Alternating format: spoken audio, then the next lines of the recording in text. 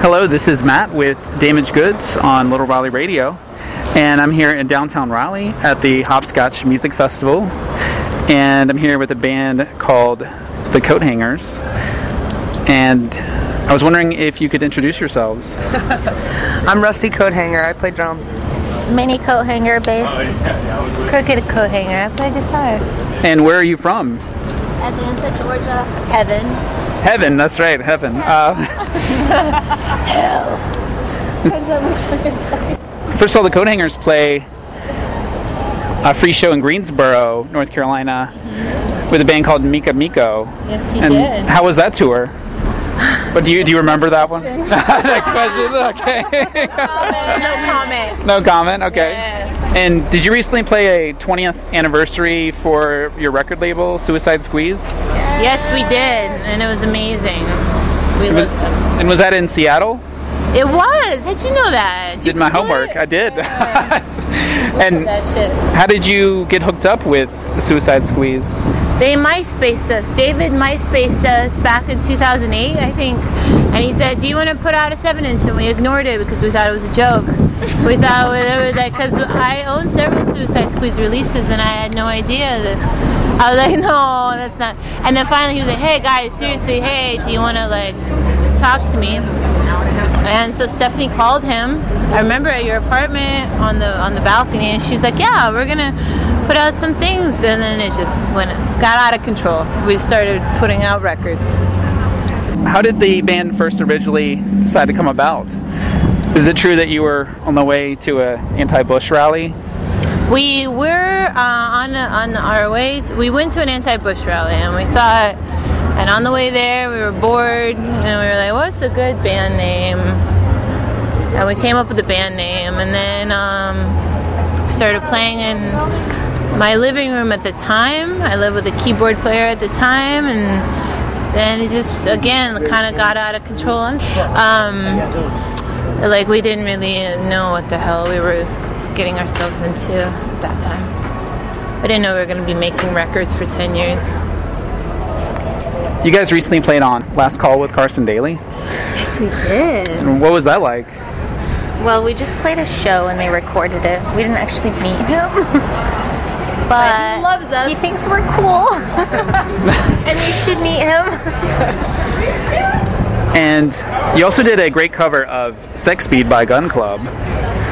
And whose idea was to cover that? It was Stephanie Luke's idea. Whatever. No, we always loved the Gun Club and fucking love it. And I learned how to play the guitar on it. And we just did it. And it was like, it's one of our favorite songs to play live because it's words that I want to say and the way I want to play, and we all just fucking get into it. And it's Jeffrey Lee Pierce was like one of our favorite songs. Yeah, it was like a poet and the prophet of a time that we weren't And people should know about that band. And I think it's funny, a lot of people don't know about that band. And we found out about Gun Club when we actually first started playing in the band. And it was one of our greatest Demon's influences. Claws. I did on that tour, from our very first tour. And it reminds us of a good time and a bad time, and it's kind of what Gun Club is. It's a good time and a bad time. And the way he writes is like, I wish I could write like that. Sort of this raw, with a sense of humor, but fucking dark. It's dark as hell, man. It's really good. Very underrated band. Yeah, fucking hell. Also, Meredith, is it true that New Orleans is your favorite city to hang out in? It is. I guess. Where'd you get that from? I heard that in an interview. Yes. Back it up. You've been talking, Oh, yeah. girl. I love New Orleans. Yeah. What do you like so much about New Orleans? Just the vibe. It's like kind of like this creepy, like, actually on our first tour we went there and it was the first time that I ever went. All of us? First Well, time? after Katrina? Yeah, that was the first time I ever went to New Orleans. Yeah. I don't know about you guys. Yeah, it was the first real time we'd actually seen New Orleans raw And it was like that. right after Katrina. Yeah. And now we've seen it, like, you know, Kind of come up. Build Yeah. up and I love it there. Yeah, it's taken us a minute to acclimate. She almost moved there. Yeah. It feels real. Whatever happens there feels real. Yeah. Stephanie, I heard that you stole your first drum kit. Is that true? He did. But it's only because he stole my bike. And then he stole my friend. And then he stole my friend. Got her preggers. But what else? But yeah. No, yeah. I found my bike in their house, and I'd been looking for it, and I'd been asking about it.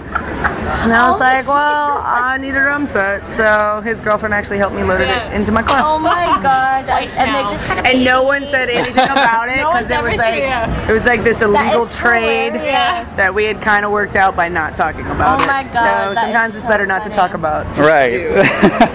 No more talking. Have you ever seen the movie Birdemic? What's it called? It's called Birdemic. No. It's about birds? It's a really corny modern day ripoff of The Birds by Alfred Hitchcock. Okay. And watch that. Yeah. And some of the main characters try to fight off the killer birds with coat hangers. Oh, really? So yeah. Why have we not seen that? So I would ask. That's right. Okay. It's probably the worst movie you'll ever see, but it's a really good laugh. I love those movies, though. You'll want to see that then. Yeah. Ask him for Birdemic. They'll have it. Okay. Good Full to know. circle. Full circle. And so I wanted to ask you also, is it your first time playing in Raleigh? I think so. Sorry. I think we played in Durham years ago, but I think so. I don't know. Google it. I don't fucking remember. It's never played Too long, dude. We're not really sure where are we. And I know your latest album is called Nosebleed Weekend, and my favorite song off of the album is called Watch Your Back. Oh. And is there a story behind that song? It's about Japan. There's not like a specific story, but when we were there, it was remember we were talking about at dinner we just had together about how Japan is like, it's very set, and like when you say you're going to do something, you're going to do it, and you must follow through, and it's a respectful and sort of dutiful sort of culture, and that's what and you can't go back from it. It taught us a lot. None of the lyrics, well, some of them are actually reference that, but it's just kind of like, also it's about a little bit of karma. Like, you can't go back. You never, what you do, what you say will all come back one day.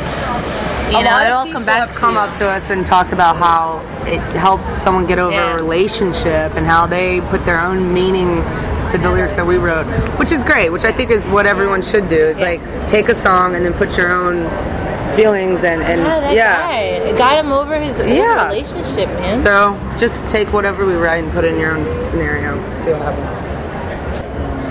So when you played Japan, you played with Guitar Wolf. What was that like?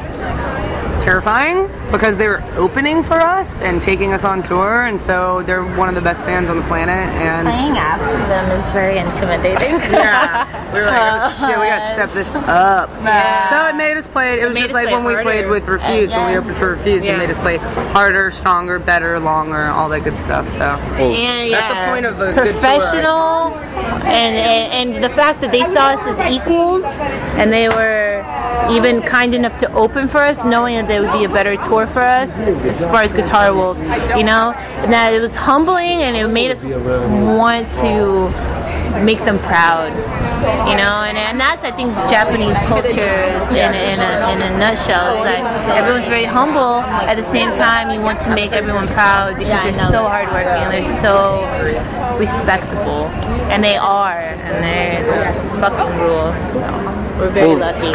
Very lucky ladies. What are the future plans for the Coat Hangers?